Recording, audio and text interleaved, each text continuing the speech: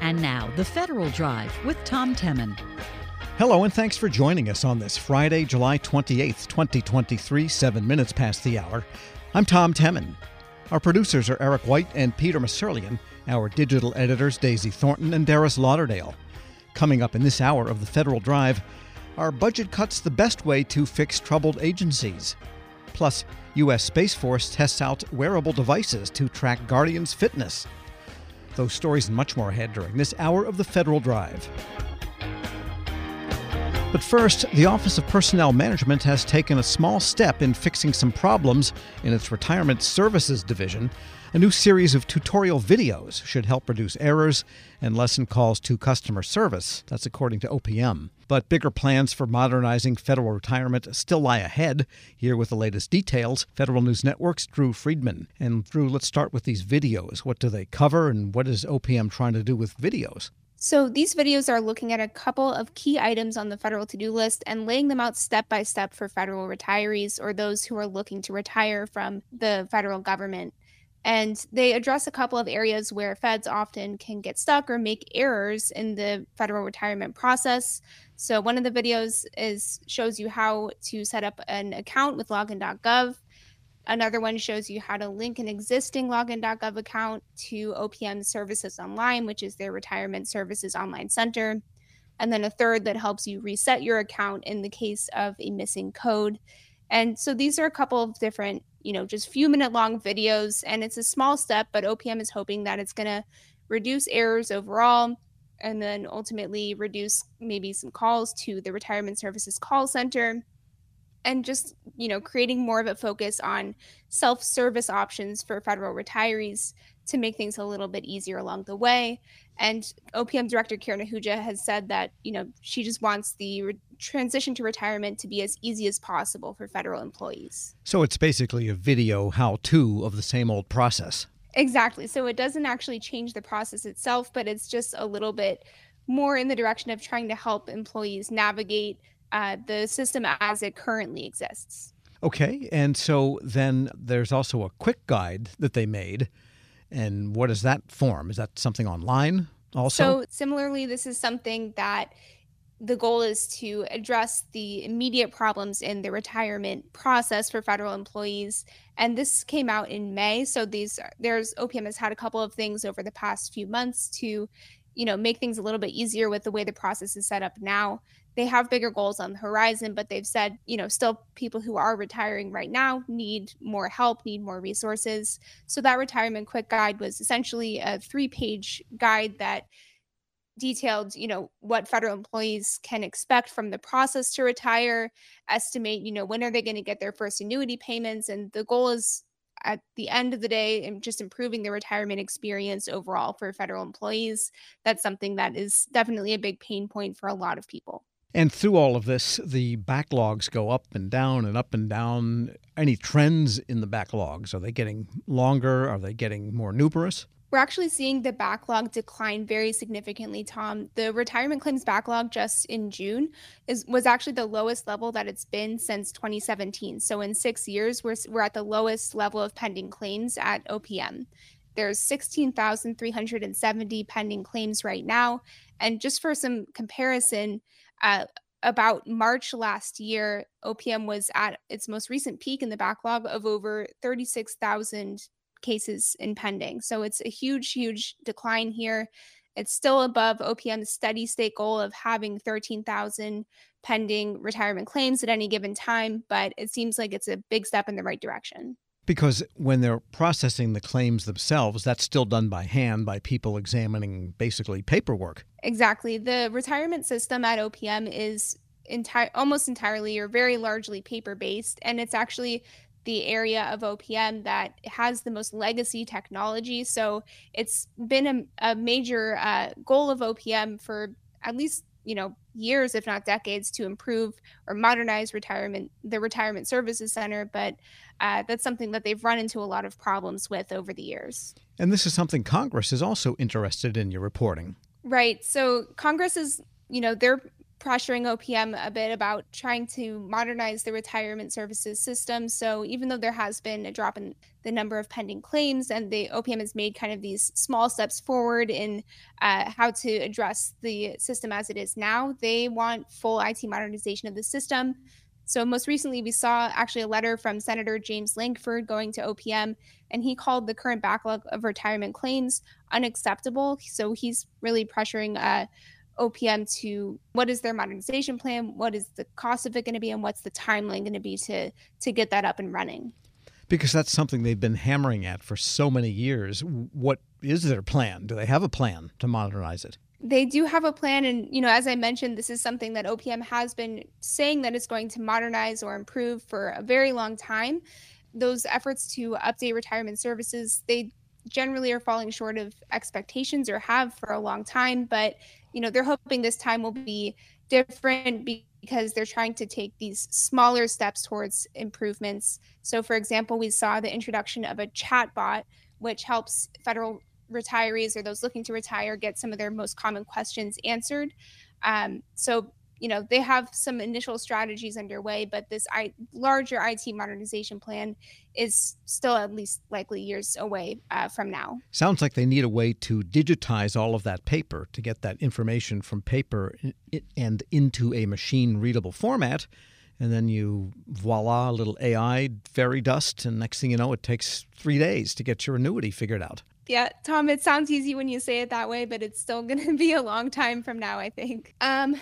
Do they have technology modernization fund money, or do they have appropriations for modernization? I mean, this is something they are actively pursuing. These are just stopgaps, these new videos and guides. Right. The videos and the guide are just these smaller efforts to address the system as it is now, but they have requested money set aside in their budget request to address the system more largely and more long-term as well. Federal News Network's Drew Friedman. As always, thanks so much.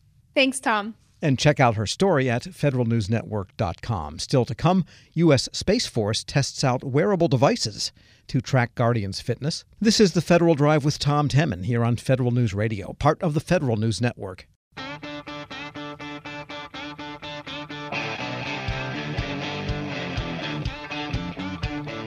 Welcome back to The Federal Drive with Tom Temin here on Federal News Network. How fit are Guardians, service members in the U.S. Space Force? The Air Force would like to know, so the Air Force Research Lab is running an experiment to find out what information wearable fitness devices might yield and whether they'll help increase the fitness of Guardians. We get more now from the Deputy Chief of Space Operations for Human Capital at the Space Force, Catherine Kelly. Ms. Kelly, good to have you with us. Thank you, Tom. Great to be here with you. And from the product line lead at the Air Force Research Lab, Dr. James Christensen. Dr. Christensen, good to have you with us. Good morning, Tom. I'm excited to be with you today. All right, so you're doing a study. What are you trying to find out precisely here with wearable devices? And then we'll get into what the devices are. Thanks, Tom. Let me jump in if you don't mind. We're really excited about this, and AFRL, Air Force Research Lab, is doing the study on behalf of the Space Force. What I think is really, really interesting is what our conclusions will be and how people wear these devices and what they tell us about the health and wellness of our Guardians. We're really after getting away from this once-a-year episodic testing that has been traditional in the DoD and trying to get to more purposeful physical activity for our Guardians.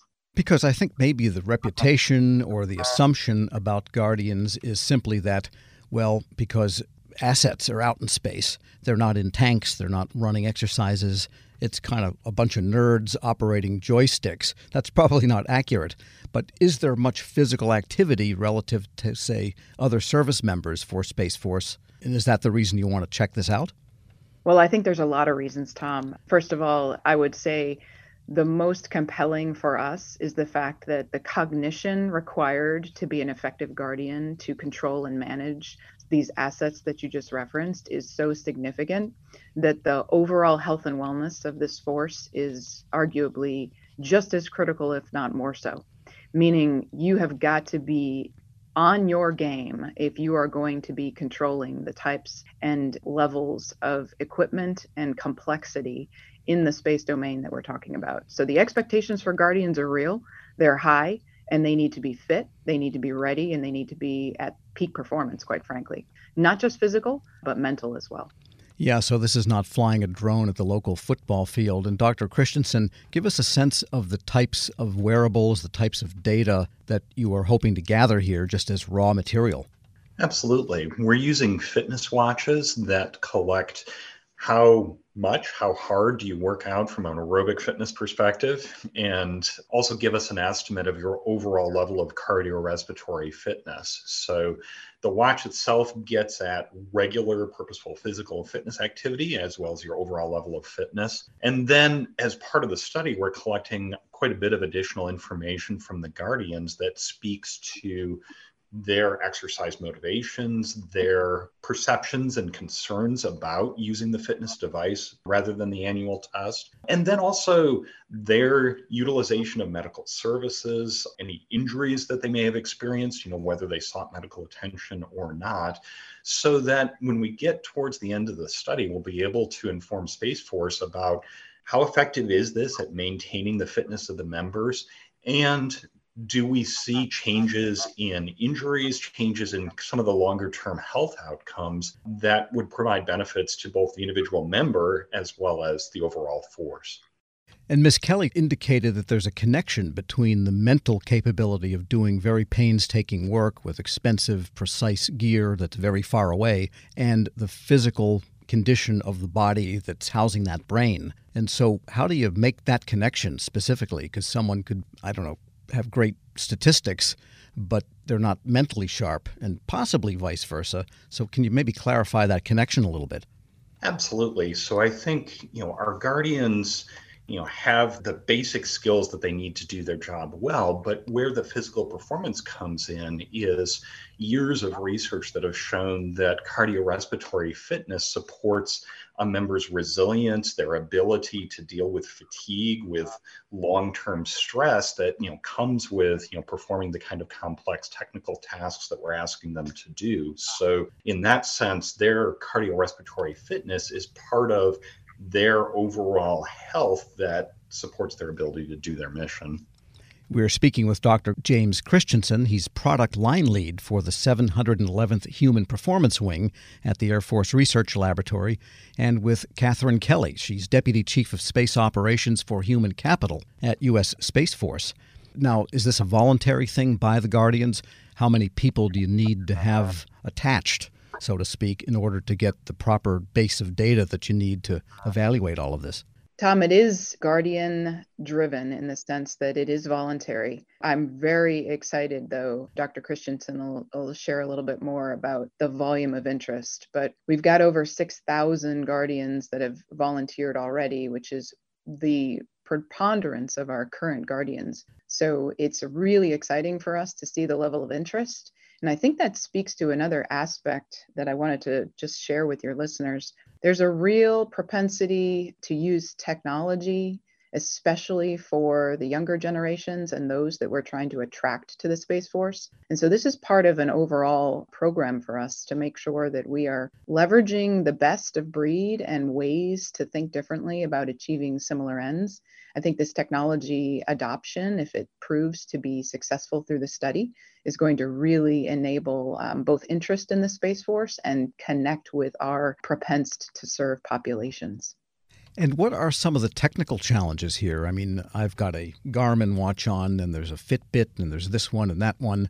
They all have different, probably data formats, different mechanisms by which they measure what's going on under the skin, this kind of thing. Tell us how you normalize all that for purposes of data analysis. The Air Force Research Lab routinely tests different off-the-shelf wearable fitness devices to evaluate not only the accuracy of the data that they provide and then the manner, the formats in which they provide it, but also looking at a broader perspective of the ease of integration with other systems, the privacy and security provisions that the manufacturer provides. So one thing that's been exceptionally important to us throughout this process is ensuring that we're protecting the privacy and the security of the individual member and the voluntary nature of the study. This is in no way mandatory. It's a free and open choice on the part of the member to participate and to provide their data. But we then accept the responsibility of ensuring that we're protecting that, and it's really only being used for the stated purpose of evaluating this approach and informing future Space Force policy. So in that sense, we're giving members a direct voice into what the follow-on program looks like by choosing to participate in the study. Because there's a couple of possible sticky wickets here. One is that all of these devices put data in the cloud. I mean, every time I go out running, it's in the cloud somewhere. I don't care if anyone takes it in China, but, if someone could aggregate data, we know all about the U.S. Space Force here and their physical attributes, this kind of thing. One issue. The other issue is, what if the data on an individual turns up, say, evidence of substance abuse or some other kind of behavior that you don't want? Can you legitimately, in an experiment study about the fitness of the population, you act on that particular piece of data? Yes. So in evaluating possible solutions for wearable fitness devices, we've extensively analyzed on the security of both the watch itself, the app that goes with it, and the cloud infrastructure that supports it.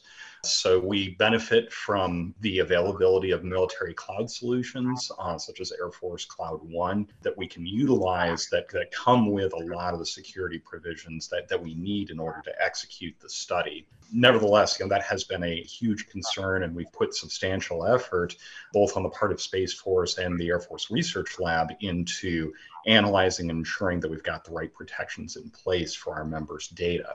Another aspect of that you touched on is allowable uses of the data from the study.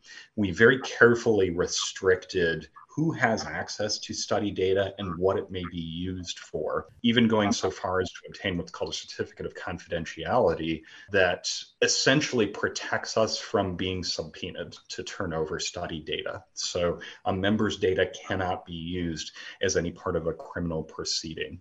That's one of the things that's important to us about ensuring that study data is really only used for the stated purpose of assessing their fitness and informing future policy. And so, I was going to ask Ms. Kelly then, the purpose of this is not to find out about individuals, but to find out about an aggregated force that you want to keep in top shape. You're exactly right, Tom. I think that's what's really, really potentially inspiring about this, because this is really a pathfinder for the DoD. This is really about how can you better assess continuously the true health and wellness of your force, and not just know that one day a year they were able to run and do push-ups and sit-ups. And so being able to do that in a way that does protect Guardian data and does protect the privacy of the individuals, and then aggregate it such that policy is derived from a more informed position, I think that is what is so exciting about this, to see what we can learn from it and then develop that may also be an adoption across the department. And by the same token, you could also get a dashboard that says to the commanders, maybe, hey, folks, let's all go out and run an extra half hour for the next month and see what happens. What's really, really interesting about this is when we embarked on the discussion, Tom, everybody was concerned that, we were going to just be wearing a fitness watch and then there's no such thing as physical training in the Space Force. And that is absolutely not the case. In fact, what we've seen is these devices inspire people in healthy competition. And so Unit PT is just like you would expect it to be. And commanders are out there running with their units, and people are building their own little teams to compete against each other. And so there's a real benefit here that is above and beyond to include esprit de corps. Catherine Kelly is Deputy Chief of Space Operations for Human Capital at U.S. Space Force. Thanks so much for joining me. Thank you so much for your interest, and excited to see where this takes us. And Dr. James Christensen is Product Line Lead for the 711th Human Performance Wing at the Air Force Research Laboratory. Thanks so much. Great speaking with you today, Tom. Thank you. And we'll post this interview along with a link to more information at federalnewsnetwork.com/Federal Drive. Hear the Federal Drive on your schedule. Subscribe wherever you get your podcasts. Still to come, the Agriculture Department puts together a new model to manage its cloud services. But first, are budget cuts really the best way to fix troubled agencies? This is the Federal Drive with Tom Temin here on Federal News Radio, part of the Federal News Network.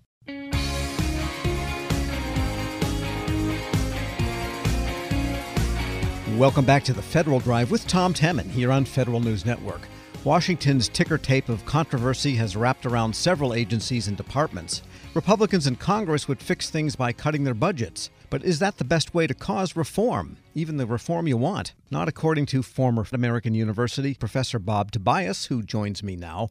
And Bob, you're concerned about what seems to be happening around two agencies in particular, the IRS and the Office of Personnel Management.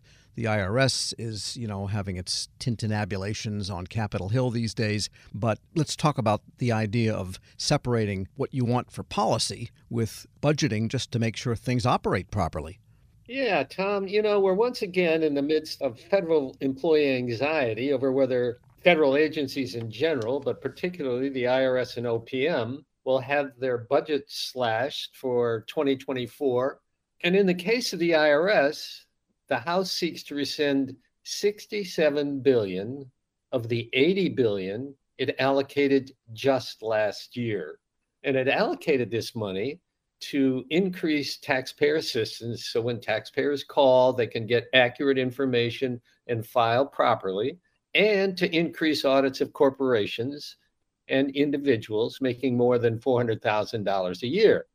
So a recent study found the IRS is doing just great in getting $12 return for every dollar the taxpayer spends.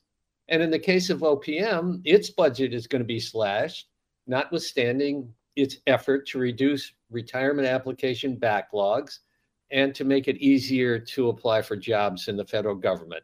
And in the case of OPM, its backlogs are at the lowest level it's been in many, many years. So it's doing well also. But once again, agency employees who've been doing great work based on any objective measure and should be celebrating their success fear job loss and shutdowns. Now, if they were in the private sector, they'd be thinking about bonuses, not shutdowns. So it's just standing performance on its head, punishing good performance. It's easy to think the effort will fail in the Senate and federal employees should just ignore the House. And while it's true, I think that most of the extreme cuts may fail in the Senate when the House and Senate meet to reconcile their differences, because ultimately they'll have to negotiate a settlement. But it's also true the Senate will have to give up something to reach agreement. So that something, once again, if given up, will have nothing to do with agency efficiency, effectiveness, or mission accomplishments. In the budget process, agencies and federal employees should be evaluated on how well they perform their task and funded based on their performance, not punished. Not punished with fewer funds for good performance. They should not have to worry when they do well. Well, you could, just to play devil's advocate, the IRS actually hadn't had that $80 billion yet. That was $80 billion over 10 years, starting in 2024. And so with the funding they've had so far, they've done pretty well. So you could argue, well, why do they need more? Well, they've hired 5,000 taxpayer assistants, and this year the amount of wait time decreased to about 10 minutes as opposed to hours in prior years. So the money that was allocated has led to better service to the public, and they've hired revenue agents and are in the process of training them. So the idea that the IRS hasn't spent the money well, I think, is wrong, and to cut it would decrease service to the public and would not maximize revenue for the taxpayer. We're speaking with Bob Tobias. He's a former federal union president, a retired professor in the Key Executive Leadership Program at American University, but obviously still watching things very closely these days. And what is it about OPM, do you think, that makes it become a political football? I know the Trump administration wanted to kind of divide and scatter its functions around the government, keeping it a policy shop in the White House and giving its operation to GSA. And now, Republicans, I guess, in the House, as you say, are trying to get at the budget there, too. What is it about OPM, do you think? I'm not sure. The Republicans in the House are just slashing OPM, and the detriment will be to people who want to retire and get their applications processed. So it's a mystery to me. I mean, if Trump were president, it's clear what the goal for OPM was, and that was to eliminate it. Well, yeah, and here it stands. And Speaking of OPM, speaking of federal policy toward employees, I wanted to ask you about just the various agencies that have been proposing return to the office policies and renegotiating the telework that took place during the pandemic. And it seems to settle on most agencies are asking for people to be there 3 days a week or 6 days out of the 10-day pay period. In the case of some agencies, it's 4 days, like the National Science Foundation. What's your sense of, you hear opposition also from the unions are saying, well, they didn't fully negotiate that with us. But at some point, something's got to settle in. What's your feeling about where that should be all headed? Well, I think that federal employees during COVID proved that they could work at home and be productive. And so an awful lot of federal employees commuted hour and a half, 2 hours, particularly around the large cities, and did their job and did it well, and feel that mandatory return to work makes no sense. If they're doing the job, they're performing well, they ought to have the option to stay at home. Now, that doesn't mean that they would stay at home 10 days, a pay period, but it does mean that an arbitrary number doesn't make sense to many federal employees. The White House itself, this administration, is pushing for a generally more in-the-office experience, and they say for headquarters employees. And what about the idea of at least one agency has said, well, management has to be here that amount of time, but those in the bargaining unit can remain whatever they were doing, which was maybe total telework or some fraction thereof. Is that a good way to go, where there's different rules for different levels? Makes absolutely no sense, Tom. Why should I have to commute to work when I am not more productive at work than I am at home? The Biden administration also, in its policy, said, well, we need people to come to work so that downtowns can survive. I'm not so sure that federal employees should be responsible for the economy of cities. Rather, they should be responsible for performing the work that they're assigned and performing it well. And it seems to me that that should be the criteria about working at home or mandatory being in the office. Because if you go with the policy and the practice they're favoring here, which a lot of people agree with you, then the question becomes, why do we need so much real estate? Let's consolidate all of these federal buildings. We could probably get rid of at least the leases. And then a place like, the Commerce Building or the Agriculture Building, which are enormous headquarters, and they're only 10, 15% occupied, you could get 3 or 4 departments into agriculture and call it the federal building. Some agencies are now in the process of consolidating their real estate and saying, well, the people who are going to be in for more than 5 days or more than 6 days will have guaranteed office, and those who are going to be in a fewer number of days will be hoteling. So I think agencies are already moving in that direction, Tom. Can you see condos maybe in the Treasury building at some point? Oh, Tom, I don't think we're going to see any condos in the Treasury building. All of that beautiful building with their fireplaces? No, I don't think so. Not in the Treasury building. All right, maybe, I know, HHS, that would make great lofts. It's hideous from the outside, but you could clear out the inside and you have some nice big windows. I don't think that any of these departmental headquarters are going to have that kind of an issue, because most of these headquarters agencies have huge amounts of space in downtown Washington, D.C. But I do see some of those buildings being let go and consolidation taking place in the others. All right. We've covered a lot of territory here. We know people are listening, but are they going to do what we say? We'll find out. Bob Tobias is a former federal union president and retired professor in the Key Executive Leadership Program at American University. As always, thanks so much. Thank you, Tom. And we'll post this interview at federalnewsnetwork.com/Federal Drive. Subscribe to the Federal Drive wherever you get your podcasts. Still to come, the Agriculture Department puts together a new model to manage its cloud services. This is the Federal Drive with Tom Temin here on Federal News Radio, part of the Federal News Network. Welcome back to the Federal Drive with Tom Temin here on Federal News Network. The Agriculture Department's new request for information for a cloud computing management initiative is a clear sign of where it's going next. With more than 80% of its applications already in the cloud, says Gary Washington, the USDA's Chief Information Officer. This new Stratus program will improve vendor management, as he tells Executive Editor Jason Miller. We're always aspiring to improve on how we provide services and eliminate duplication where we can. And that's what Stratus is designed to do, to replace some expiring activities that we have going on and continue to provide an enterprise ability to operationalize like financial and cybersecurity platform execution for our mission areas, as well as have greater use of vendor management as well. Now, I know you released the RFI a few months ago. There's still a process to go forward. And what is the, if you will, for lack of a better word, Gary, timeline that you're looking at? Do you hope to have a draft RFP out later this year, a final RFP out? Is there anything you can tell us? Because obviously a lot of vendors will be interested in trying to understand what your acquisition strategy looks like.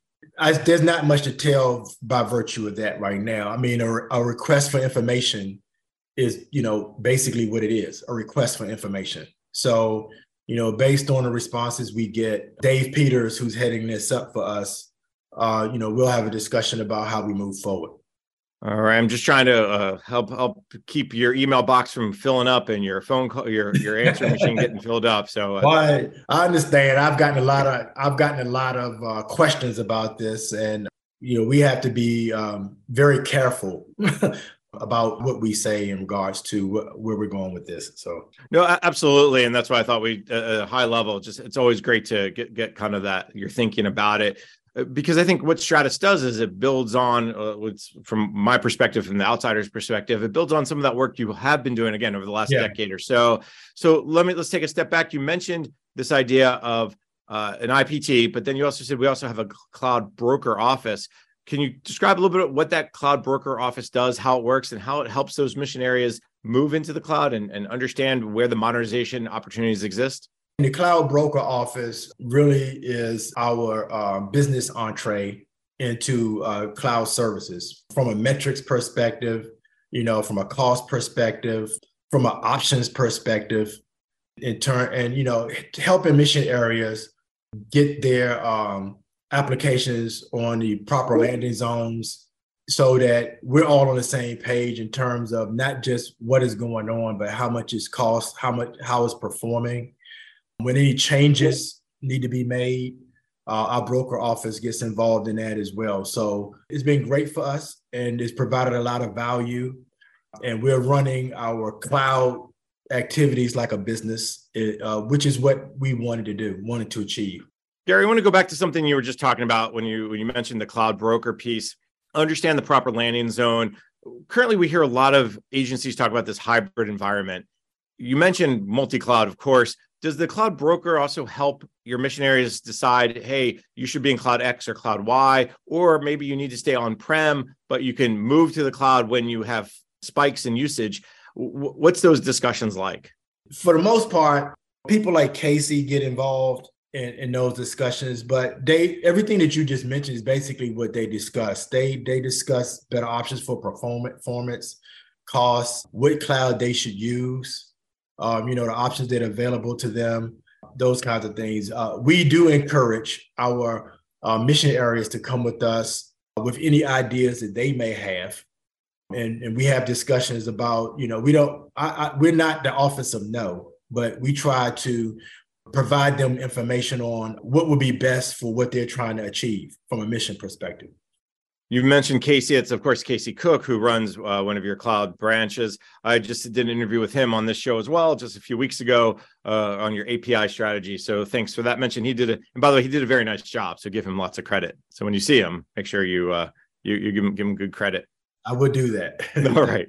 When it comes to this idea of cloud broker, one thing I just also want to talk about is you also can be overwhelmed by the numbers of requests and the number of priorities. Have you found that as folks got more comfortable with using cloud services, have you found that because of the pandemic even, you all are getting more requests than you can handle? Or are you able to kind of find that right balance of and prioritize which applications, which mission sets, which data can go to the cloud, which can maybe stay in their current application setup and then kind of move to the cloud in the future?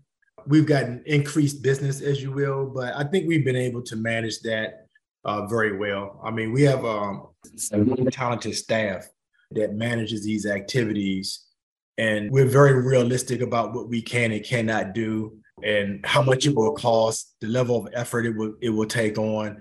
And our mission areas have been great partners with us in having those conversations. So even during the pandemic, with the increased activity, working with our mission areas, we've been able to manage that very well. And I think what tends to happen is what I hear from other CIOs is once people get kind of that taste, it's like, oh, wait a minute, we could do this, we could do that. Let's move faster. And you all, like any agency, is limited because of both resources, money, but time, and then also obviously workforce stuff as well. So it's good to hear you were finding that right balance. One of the big trends that I've been seeing over the last, if you will, again, a couple of years, is this more acceptance of software as a service. If you go to the FedRAMP marketplace, the majority of those FedRAMP cloud services are software as a service. Gary, we talked about it briefly earlier. Can you just go through a little bit about how USDA is seeing software as a service, and are you using more of it, or do you see more of it coming into play over the next 12 to 18 months? Yeah, I mean, we use software as a service broadly across USDA. I mean, we use it for service management, business management functions across our headquarters and our mission area organizations. And we do anticipate a growth across USDA, if the business case indicates positive return on investment and improved customer experience, because we've been hammering home that when we transition to SaaS, we want there to be value from that. So, but we've been using it broadly, seen great success with that, and we anticipate to continue growth. When it comes to using software as a service, is it any different than early cloud efforts when you were using platform or infrastructure? Or yes, it's different, but it's basically the same steps, the same approaches you have to take. What's different or more challenging or complex about software versus infrastructure or platform, if anything? Well, I think it is different than infrastructure as a service and platform as a service. I don't think the three of them are the same, but I mean, it's consistent with the challenges, our overall cloud challenges. Over the last 5 years, we've had strong success on an individual program and application basis, transitioning to SaaS. And we've achieved increased benefits with the collaborative approaches with our mission areas. So, they come to us and we provide them with best practices, security standards, DevSecOps, and other standard approaches. So we're trying to get into having people experience reuse, repurposing code, reducing release development cycles, and integrating the customer experience with our management tools and everything. So we're becoming more mature in this, like everybody else, and making sure that we're making decisions for the right reasons. And, we do this in consultation with our USDA CIO Council and our cloud working group to make improvements in this area and have greater lines of communication. Gary Washington is Chief Information Officer of the Agriculture Department, speaking with Federal News Network's Jason Miller.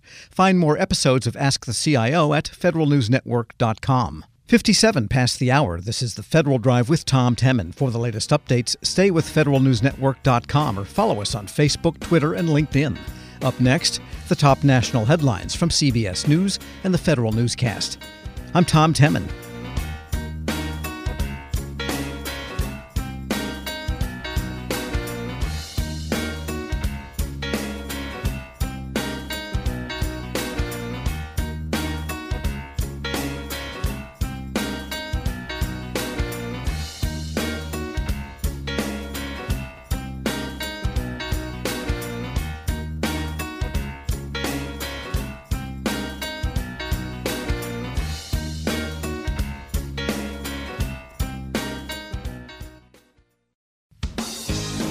And now, the Federal Drive with Tom Temin.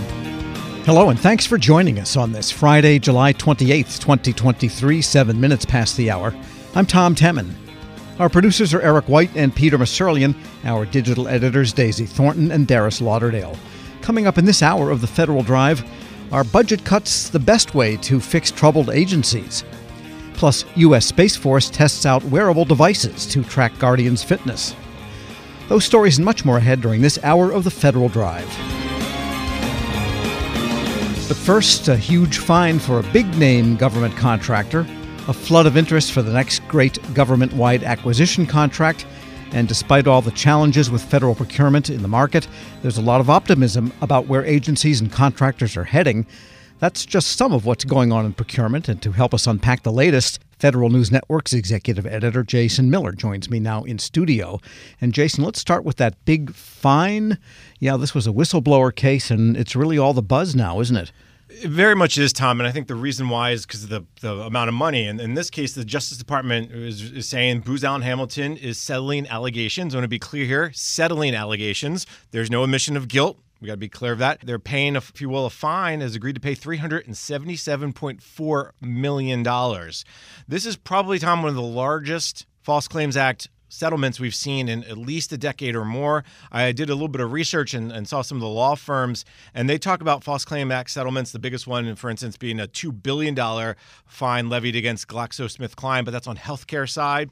When you talk about procurement and federal acquisition, I don't remember too many that are going to be above this $377 million. Right, and this was a whistleblower case, and that whistleblower will be someone who can sail away if they so choose. They are a former Booz Allen employee, and they are going to set to receive about $69.8 million in connection to this settlement. And what's interesting about this, of course, their lawyers will get some, and they'll have to pay taxes on some, but they're going to walk away with a pretty penny. And it all comes back to this idea that the allegations that Booz Allen was charging the government for money that should have been on other contracts, meaning they said, well, potentially our person or our employee traveled to Mexico or to New Mexico for something and said that's charged the federal, but they really should charge their commercial client or their different client. That happened for a 10-year span from 2011 to 2021, according to the Justice Department. That's a no-no. And if there's one thing the government doesn't like is you don't lie to them and you don't overcharge them. Yeah, well, those key TAM cases can be costly, and they do happen with some regularity. The overall payments, I think, are down to about $2 billion in the last year, the Justice Department is reporting, but it's a steady state thing. It is, and I think that's one of the things that's interesting is the Biden administration has been, I would say, less aggressive when it comes to key TAM lawsuits and whistleblower or False Claims Act type lawsuits than maybe previous administrations have. And I think that $2 billion number is way down from more than $5 billion. But what I've seen over the last, I'll say, year and a half, Tom, and I'll be really interested to see what the 2023 numbers look like, they've gotten more aggressive. There's another False Claims Act settlement that I'll just highlight as well. And this is, again, another settlement from a company called 4C Results. They agreed to pay about $7 million to resolve allegations that, again, they violated the False Claims Act by falsely representing that they used a methodology of the American Customer Satisfaction Index, ACSI, to measure customer satisfaction. This stems back to a contract from 2011 with something called the Federal Consulting Group, which is actually part of the Interior Department. And basically they said we would use this American Customer Satisfaction Index. In the end, the allegations were that they didn't, and they settled this. So again, another really interesting False Claims Act. Again, the whistleblower here won't receive as much as the first one, but they'll receive about $1 million or so. All right, and let's shift gears here for a moment. This next big acquisition contract, GSA's Oasis Plus vehicle, and they asked for comments, and boy, did they get them. They released the request for information about a month and a half ago now, and as of July 14th, they had over 4,500 questions. Tom, you say, well, that seems like a lot. Remember, there's 6 RFPs that they released at the same time, unrestricted, women-owned business, hub-zone business, so all the socioeconomic categories. But if you break it down, that's about 700-800 questions per RFP. That's a lot to answer. And I think it just shows you the interest in the community for this Oasis Plus professional services multiple award contract that GSA is putting out there. GSA says they will release the Q&A answers, in batches in the coming weeks. And obviously, they'll notify industry through sam.gov and the Oasis Plus Interact community site that GSA has. And again, I think what's key here, Tom, is because the bids are not due till mid-September, roughly September 13th. I could almost put a dollar on the table here, Tom, and tell you, I bet they'll get a little bit of, there'll be an extension or 2 or 3. Sounds like it. Just based on all these questions and answers that they're going to have to put out. And no using ChatGPT to answer the questions either. But you can use ChatGPT to ask the questions if you like. Yeah, that's true too, yeah.